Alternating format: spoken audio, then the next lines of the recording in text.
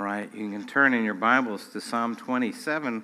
While you're doing that, I forgot to mention earlier that Sandy Chamberlain is with us today. Sandy, it is so good to see you.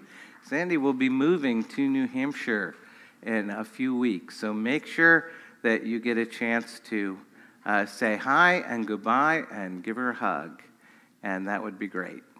Thanks. Turn to Psalm 27. Or scroll down there. If you have an actual Bible, you'll open your Bible in the middle. You'll probably go left. So that would be great. This is the second sermon in our series on prayer from the Psalms. And so this one is it's going to be interesting. So let's read it. Psalm 27, verses 1 through 14. Listen carefully as this is God's word. The Lord is my light and my salvation. Whom shall I fear? The Lord is the stronghold of my life. Of whom shall I be afraid? When evildoers assail me to eat up my flesh, my adversaries and foes, it is they who stumble and fall. Though an army encamp against me, my heart shall not fear. Though war arise against me, yet I will be confident. One thing have I asked of the Lord that I will seek after, that I may dwell in the house of the Lord all the days of my life, to gaze upon the beauty of the Lord and to inquire in his temple. For he will hide me in his shelter in the day of trouble. He will conceal me under the cover of his tent. He will lift me high upon a rock. And now my head shall be lifted up above my enemies all around me. And I will offer in his tent sacrifices with shouts of joy. I will sing and make melody to the Lord. Hear, O Lord, when I cry aloud. Be gracious to me and answer me. You have said, seek my face. My heart says to you, your face, Lord, do I seek. Hide not your face from me. Turn not your servant away in anger, O you who have been my help. Cast me not off, forsake me not, O God of my salvation. For my father and my mother have forsaken me, but the Lord will take me in. Teach me your way, O Lord, and lead me on a level path because of my enemies. Give me not up to the will of my adversaries, for false witnesses have risen against me, and they breathe out violence. I believe that I shall look upon the goodness of the Lord in the land of the living. Wait for the Lord, be strong, and let your heart take courage. Wait for the Lord. The word of the Lord. Thanks be to God. Let's pray. Heavenly Father, thank you for giving us the scriptures and making us your people. You have brought us to the Psalms again this morning to learn about how to deal with our own anxiety and how to deal with our failure to pray. And Lord, this is hard to admit. We don't like having to face our fears and anxieties. We would rather they just go away. And for some reason, we don't think our prayers are enough. In fact, we're pretty sure they're not, so we just don't pray. So Lord, teach us what to do, teach us what to say, teach us what to believe, teach us how to pray. Keep us from being so anxious that we forget to seek you. So build our faith, draw us near, and help us learn from you this morning. And so we pray, speak through this Psalm of David this morning. And by the power of the Holy Spirit, help us see Jesus. For in his name we pray. Amen and amen. Now, it's interesting. I asked this of a number of our younger adults, and none of them knew this movie. But some of you may remember the 1991 movie City Slickers. Okay, some of you remember that? Very good. It was about a big city guy named Mitch Robbins, played by Billy Crystal. And he sells radio ads for a living. And Mitch is having a classic midlife crisis. And so Mitch and his equally bored midlife crisis friends, Ed and Phil, are going to head out west for an adventure in order to celebrate Mitch's 40th birthday. So they decide to go on a 2-week cattle drive, moving a herd from New Mexico to Colorado. Now, the trail boss for the cattle drive is an old cowboy named Curly, played by the legendary Jack Palance, who is just an awesome movie character. And in what I think is one of the great cinematic scenes, Mitch and Curly are riding side by side, just talking, when Curly just stares at Mitch and asks him, "Do you know what the secret of life is?" And Mitch looks dumbfounded and says, "No, what?" And Curly holds up one finger. And Mitch says, "Your finger?" And Curly just shakes his head. He says, "No, one thing. Just one thing. You stick to that and everything else don't mean a thing." He was a little saltier than that. But so Mitch asks him, "So, what's the one thing?" And Curly just points at him and says, "That's what you got to find out." It's not a bad question. It's not an original question either. Jesus mentioned one thing several times. "You lack one thing," says Jesus to the rich young ruler in Mark 10. "One thing is necessary," says Jesus to Martha in Luke 10. "One thing I know," says the formerly blind man whom Jesus healed in John 9. These declarations about one thing vary, but they all recognize where there's moments where you have to focus. Now, in Western culture, we're used to multitasking, partly out of apparent necessity, partly out of choice. And we think we can keep adding more things to our schedule without asking what we're going to give up in order to create room. And we aren't particularly good at standing back and asking what things have priority. It's hard to know that moment when you have to focus. And it's even harder to do the focusing. Perhaps the reoccurrence in Scripture of this expression, "one thing," indicates that it's not just a Western problem. One thing, says our psalm. The fuller expression in Psalm 27 is, "One thing I have asked of the Lord." What you ask for tells you who you are. What do you want is a telling question when God asks it of Solomon in 1 Kings 3. Or when Jesus asks it of another blind man in Mark 10. Both stories indicate that the person could have given other answers to the question. But here we turn to Psalm 27, and we see King David has found his one thing. Psalm 27, verse 4, "One thing have I asked of the Lord, that I will seek after, that I may dwell in the house of the Lord all the days of my life, to gaze upon the beauty of the Lord and to inquire in his temple." Psalm 27 presupposes a situation of being under attack. People are watching David. And if he's anything like us, then he wants them to be given their comeuppance and to be protected himself. But the Psalm's one thing lies somewhere else, somewhere beyond those practical concerns. The one thing is to dwell in the house of the Lord. Now, this hardly means living in the temple. As far as we know, no one lived there apart from God himself. So the expression is a metaphor for living in his presence, living in his household, and therefore being under his protection. It makes everything else but the one thing fall away. These expressions suggest another angle on the Psalm's understanding of how life with God works. It assumes that we have a past experience of God's delivering us. Coming into God's presence reminds us of that reality. It also brings home the reality of what God intends to do for us, and thus builds up our confidence and our capacity to live in hope and to look forward. But that's hard. And it's hard because most people today, including most of us, are riddled with anxiety. Now, some of that anxiety is due to circumstances. Some of it is medical. Some of it is relational.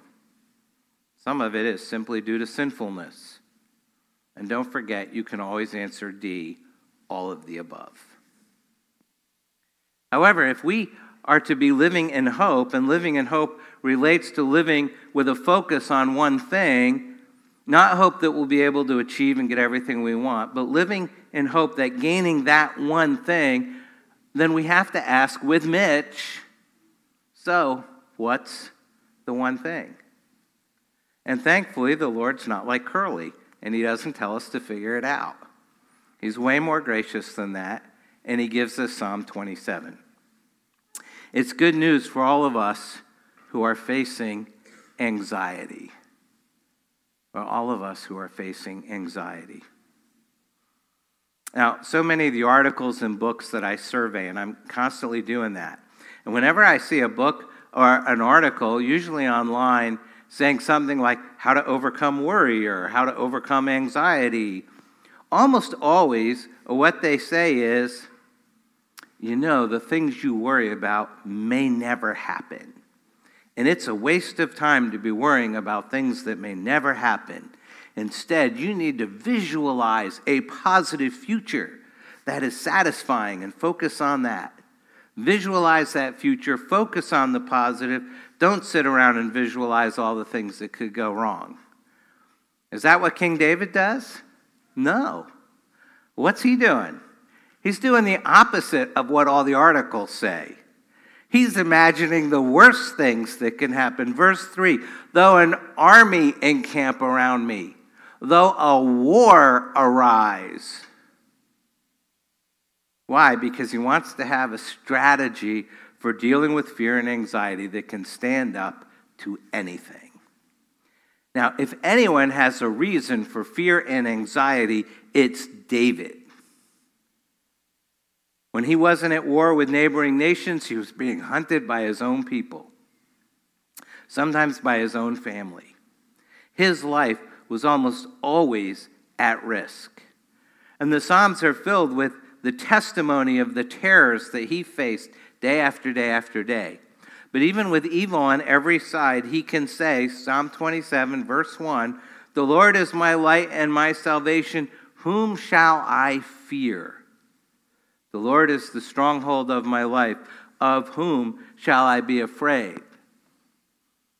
And I look at that and I said, of whom shall he be afraid? How about Saul? Or all those foreign armies? Or all those traitors in his own ranks? The real question should be, of whom shall he not be afraid? But somehow David is able to stare defeat and death in the face and not fear. And not live his life riddled with anxiety.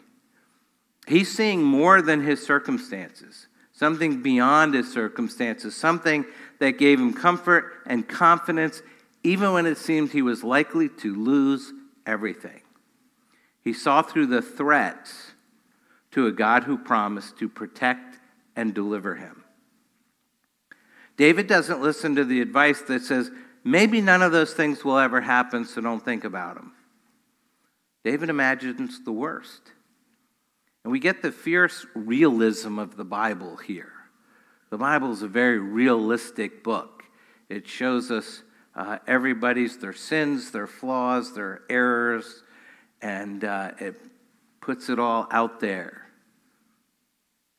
I talked with the teens today when Paul said that I'm an example of being a chief of sinners. And I said, who wants to be that example?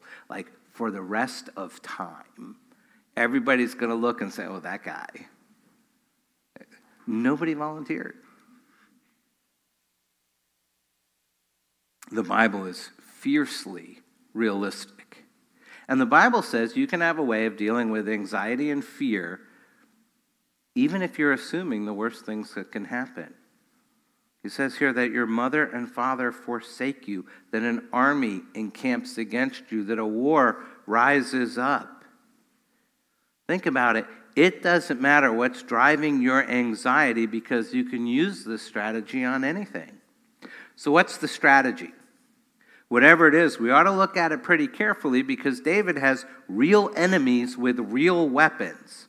They are people who are literally after his life. And as far as I know, that's not true for most of you. So if David is able to find a strategy that enabled him to deal with the very real anxieties and fears of his life, don't you think it ought to work for the rest of us? So let's see what this great strategy is. He focuses on three things.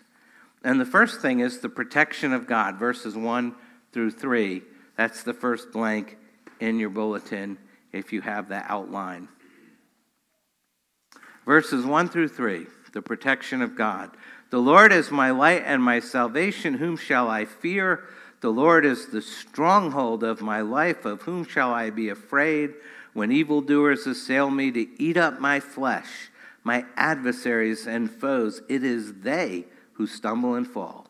Though an army encamp against me, my heart shall not fear. Though war arise against me, yet I will be confident. I was writing most of this on Thursday, and I got to this part. I checked the news headlines. There was a terrorist attack in France, killing at least 4 children and injuring several more people. There's a new counteroffensive in Ukraine using Western tanks, just the latest development in a war that's going on longer than anyone expected. And Canada is facing huge wildfires, but they're sharing the suffering, with the winds bringing the dark, smoke-filled air wafting over the East Coast. That was fun. It's a stark reminder that hardly anyone is safe anywhere anymore. Or are they? Darkness, depravity, danger seem to lurk on every corner and in every nation.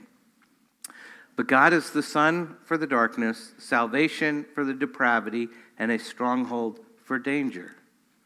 Psalm 27:1 is the only place in the Old Testament where God is actually called light. Now, Jesus claims that for himself in the New Testament. In the Old Testament, this is where we get it. The Lord is my light and my salvation. Whom shall I fear? One thing all children fear is the dark.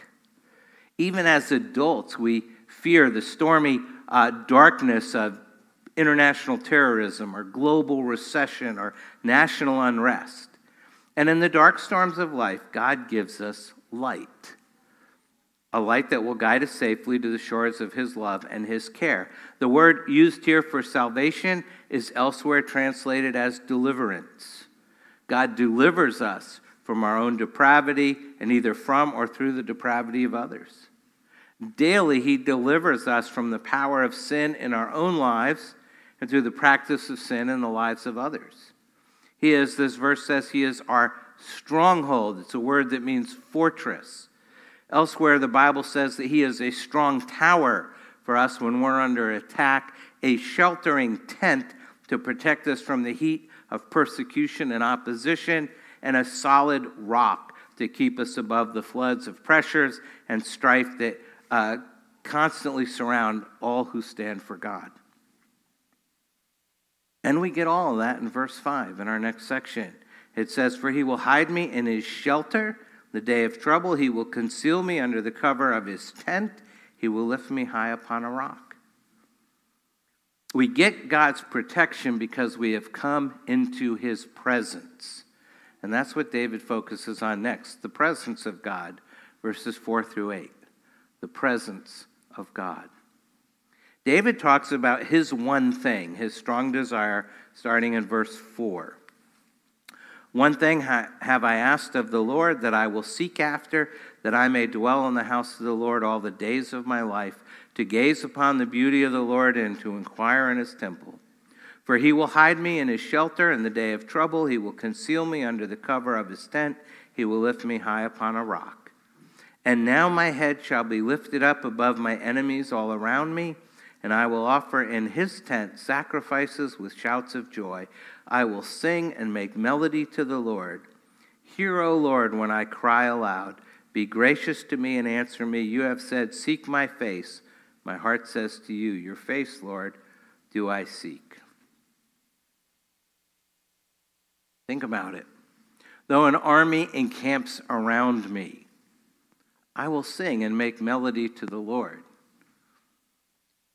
You're in that opposing army encamped around. We're about to get this guy. We have him surrounded. Is that music? I just can't imagine how they would react to that. I think half would be like, he's lost it. And the other half would be, he's mocking us. I don't know how they would react. But David is so focused that I'm in the presence of God that army doesn't matter. Now, here in these verses, David isn't asking to move into the temple. So as I've said, he's asking for the life of the temple, the dwelling place of God, to move into him. In those days, the Levites lived next to the temple. They performed all the sacred works of worship. And this same attention to and presence with their magnificent God is something that David wants in his own life. He has a desire to spend all his days in the house of God so he can gaze upon the beauty of the Lord. He longs to be with God forever, a promise that God makes to all his children. And so he writes in verses 7 and 8, "Hear, O Lord, when I cry aloud, be gracious to me and answer me. You have said, seek my face. My heart says to you, your face, Lord, do I seek." There's a difference of being aware of someone's presence and actually being in their presence. David seeks not just to be heard by God, but also to be seen by God, to have, if you will, a face-to-face encounter. Now, many of the patriarchs in the Old Testament could claim that they have been in the presence of God. Adam in Genesis 2, Abraham in Genesis 12, Isaac in Genesis 26, Moses in Exodus 3, and again in Exodus 33. The prophet Samuel in 1 Samuel 3. Just for starters, we could go on.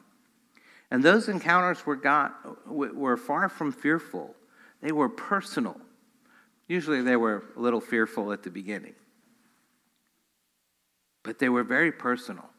And they showed each individual the intimacy that God desires to have with his people. David isn't just inviting himself over to meet with God. God has made the first move. We never have to barge into God's presence or make an appointment in advance or settle to just see one of his associates. J.I. Packer, a great Anglican theologian, says, the Christian's life in all its aspects, intellectual and ethical, devotional and relational, upsurging and worship and outgoing and witness, is all supernatural. Only the Spirit can initiate and sustain it. So we can be confident in the presence of God because God is constantly inviting us into his presence. And David is telling us that even in the most fear-inducing, terrifying circumstances, we can seek his face. And when we seek his face, we see his face. We never face darkness, danger, disease, or disaster alone. Sometimes God holds our hand and walks with us in our fear. Sometimes God puts us on his shoulder and carries us above the fear. Sometimes God wraps his arms around us and shelters us from our fear. But regardless, we can be confident and take courage in the presence of God. And that's not just a one-time thing. That's an all-the-time regular thing. And so third, David focuses on the providence of God. The providence of God, verses 9 to 14. "Hide not your face from me. Turn not your servant away in anger, O you who have been my help. Cast me not off, forsake me not, O God of my salvation. For my father and my mother have forsaken me, but the Lord will take me in. Teach me your way, O Lord, and lead me on a level path because of my enemies. Give me not up to the will of my adversaries, for false witnesses have risen against me, and they breathe out violence. I believe that I shall look upon the goodness of the Lord in the land of the living. Wait for the Lord, be strong, and let your heart take courage. Wait for the Lord." One of our greatest fears is the fear of rejection. It's the fear of not being chosen at all, or being chosen and then later kicked to the curb. Experiencing rejection creates more than just an emotional response. when we're rejected by others, we feel it in a very physical way. Dr. Dean Ornish, who's a professor of medicine at the University of California, San Francisco, did a study on what happens when we're socially excluded. And he did this largely with children and teens. And his study had his participants playing this ball-tossing video game. And they were told that there's unseen players tossing the ball back to them with their own controllers. And when the unseen players, who are really just the video game program, when they stopped tossing the ball back, all the players felt rejected. When the ball wasn't shared with them, it activated the parts of their brain that register pain. And their brains respond the same way as if they experienced physical pain. At the conclusion of his study, he said, rejection doesn't just hurt like a broken heart. Your brain feels it like a broken leg. Now, David has been rejected. He's been rejected by the king. He's been rejected by many of his own people. He's been rejected by part of his family. He asserts that even if his own parents slam the door and turn their back on him, God will receive him. Verse 10, for my father and my mother have forsaken me, but the Lord will take me in. Now, the Hebrew is a little wonky there, so it's not clear that his parents have already done this or this is a maybe do this. But David recognizes even beyond the breaking point of the most committed promises of human love, parent and child, God's acceptance is even more steadfast. His promises never fail. His commitment is continuous. Even at our worst, God will never disown us. He's not changing the locks on the door. He's not going to write us out of his will, and he doesn't refuse to take our calls. He has promised never to leave us or forsake us. Whenever anxiety raises its head, we can be confident because with God beside us or behind us or before us, he can calm us.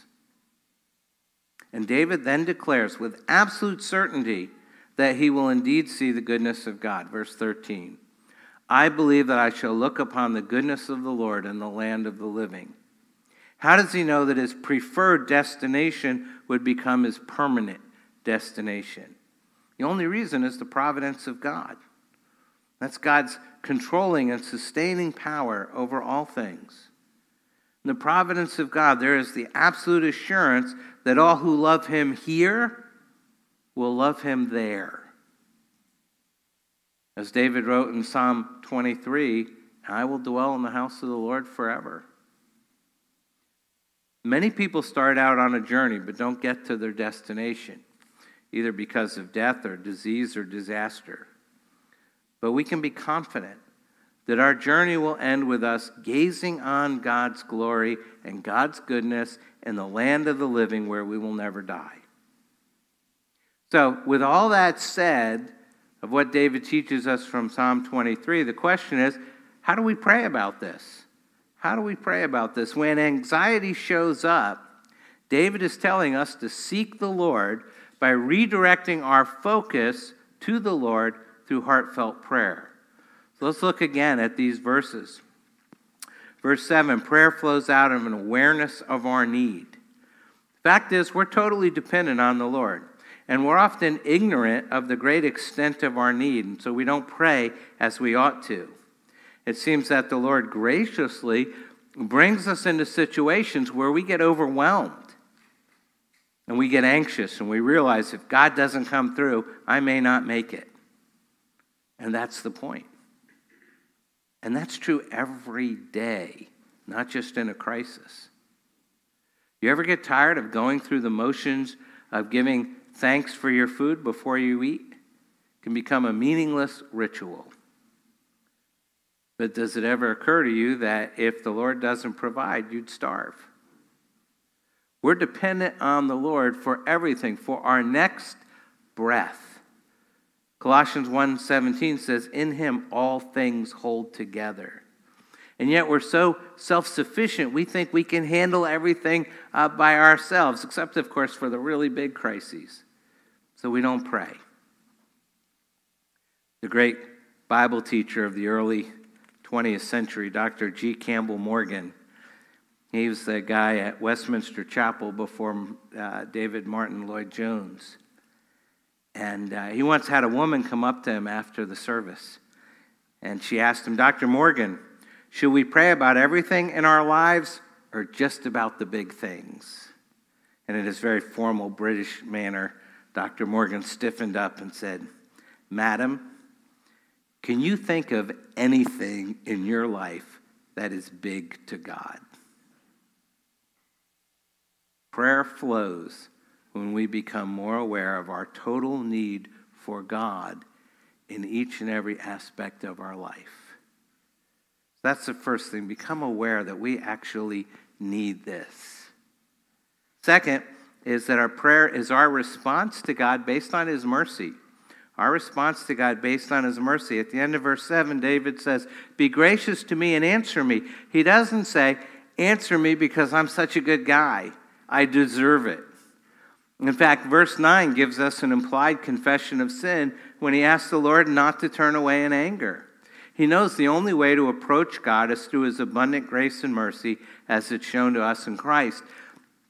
The sense of verse 8 is that God has invited David to seek his face, and David responds by doing it. You have said, seek my face. My heart says to you, your face, Lord, do I seek. When we see God in all his splendor and beauty and majesty and holiness, and we recognize our own sinfulness, we become hesitant to draw near to him. But he graciously invites us to draw near. Hebrews 4:16. Let us then with confidence draw near to the throne of grace that we might receive mercy and find grace to help in time of need. While we should be looking for answers to our requests, prayer involves more than just bringing your shopping list to God. Prayer ought to be a seeking after God himself, a seeking of his face. David didn't want just answers. He wanted God. And then we see that prayer is linked with our obedience, especially in a time of trial. David's aware that it's easy to get out of line when you're under attack. It's easy to react to wrongs with retaliation or revenge. When somebody even insults us, we get defensive. And so he humbly asks the Lord to teach him his way and to lead him on a level path because of his foes. He has a teachable heart, and he's willing to do what the Lord showed him. We can't honestly pray to God for deliverance from an anxiety-producing situation if we aren't willing to learn what his will is and then to walk in his ways. God brings trials to teach us to obey him on a deeper level that we would have known apart from that trial. And in a trial, we need God to teach us his way. So when David's fears returned after his initial confidence, and we know they do because he wrote a whole bunch more Psalms. And he talked about his fear and anxiety and worries again and again and again. So this is a repetitive prayer. We just picked one of them.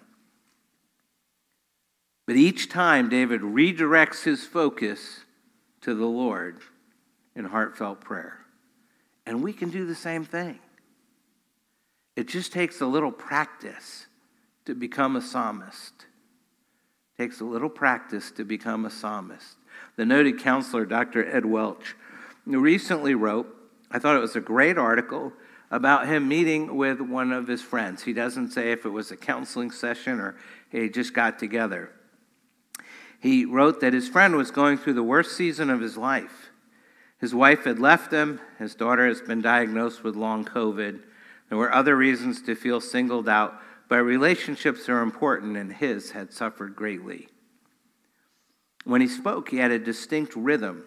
He would talk about pain that took his breath away. He might veer off into fears of being left alone. He would be sure to stop on his regrets. He occasionally mentioned he had moments when he was angry with God, or at least perplexed by God's ways. Interspersed were fears that his daughter would have brain fog and body fatigue for years to come. Then he talked about God's faithfulness, how important Scripture had become to him, and his confidence in the Lord's presence with him. After he followed this pattern 3 times in 10 minutes, I was captivated. No matter where he began, he ended with rest in Jesus. I was listening to a psalmist.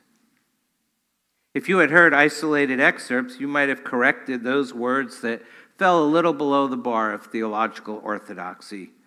But psalmists are invited to speak unorthodox thoughts to the Lord.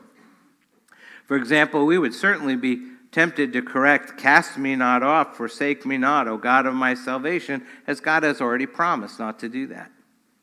And yet, in the Psalms, God teaches us to say such things. The middle of the psalm, a lot of psalms, is often filled with uncensored words that most of us would never speak to the Lord because they just seem so out of bounds. But the rule in those sections is your words have to come from your heart. They have to come from the real you. And then you come to the end of the psalm, where the Lord seems to be especially interested in helping you out with your closing words. And here, orthodoxy reigns. You spoke words from your heart. Well done. Now end with words about God. What he has promised to you, what he has done for you, what he is doing in your life right now. Today, your mind may be a jumble of conflicting emotions and dark thoughts. They may fall short of being in the middle of your own personal psalm because you're not saying them to the Lord. Perhaps your first step could be to occasionally interrupt those thoughts by opening to the Psalms and reading just about any final verse. And then try it again later. Tomorrow, speak some of those jumbled words to the Lord. He is honored to hear what's on your heart. And then practice saying your own closing words. Our King Jesus shared David's covenant confidence amidst much deeper hostilities. Jesus' foes advanced against him, and it was as if an army laid siege to his life, as we see in verses 2 and 3. They desired his death. They used false witness to bring violence against him, as we see in verse 12. And yet Jesus did not fear, but his confidence was in God, as we see in verse 3. His one thing, utterly consistent, was to be in the presence of God the Father, as we see in verses 4 and 8. And so he prayed, as we read, Hebrews 5, "In the days of his flesh, Jesus offered up prayers and supplications with loud cries and tears to him who was able to save him from death, and he was heard because of his reverence." Jesus prayed the Psalms. He quotes the Psalms more than any other part of the Old Testament. You can almost hear Jesus praying this psalm. Wait for the Lord, be strong and take courage, and wait for the Lord. And he's saying the same to us. As we pray this psalm with him, we share his troubles, we learn his confidence, we strengthen our desire for God, and we persevere in prayer for our deliverance and our salvation. Psalm 27 doesn't give us a simple formula for overcoming anxiety. What we get is a way of life. Seeking the Lord is the way to overcome anxiety. If God gave us a formula, we'd use it, and then we forget about God until the next crisis. But seeking the Lord is an ongoing daily task. Years ago, there was a number of people in the jungles of Central Africa, and they responded to the gospel. And many people came to Christ, and since they had no church or place to gather, they cleared a central spot in the jungle for that purpose.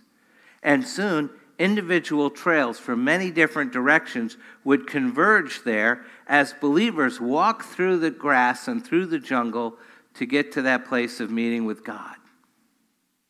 And whenever a Christian seemed to be losing his love for Jesus or his love for the gospel, the others would come alongside him and say, "Brother, the grass is growing on your path." What about your path? Is there grass growing on your path?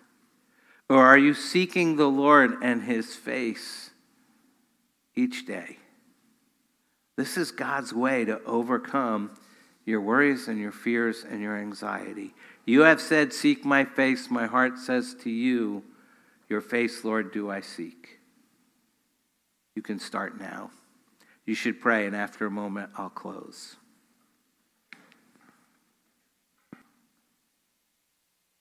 Let's pray together. As we did last week, I'm going to end with the Lord's Prayer. I'm probably going to do that all summer, so. Let's pray. Our Lord and our God, thank you that you have spoken to us by your Son. Open our eyes that we might see our sin and then see our Savior. God our Father, we bow before you and we confess our failure to consistently seek after you, to seek your face, to want to be in your presence. We don't mean to deny your providence in our lives, but we do.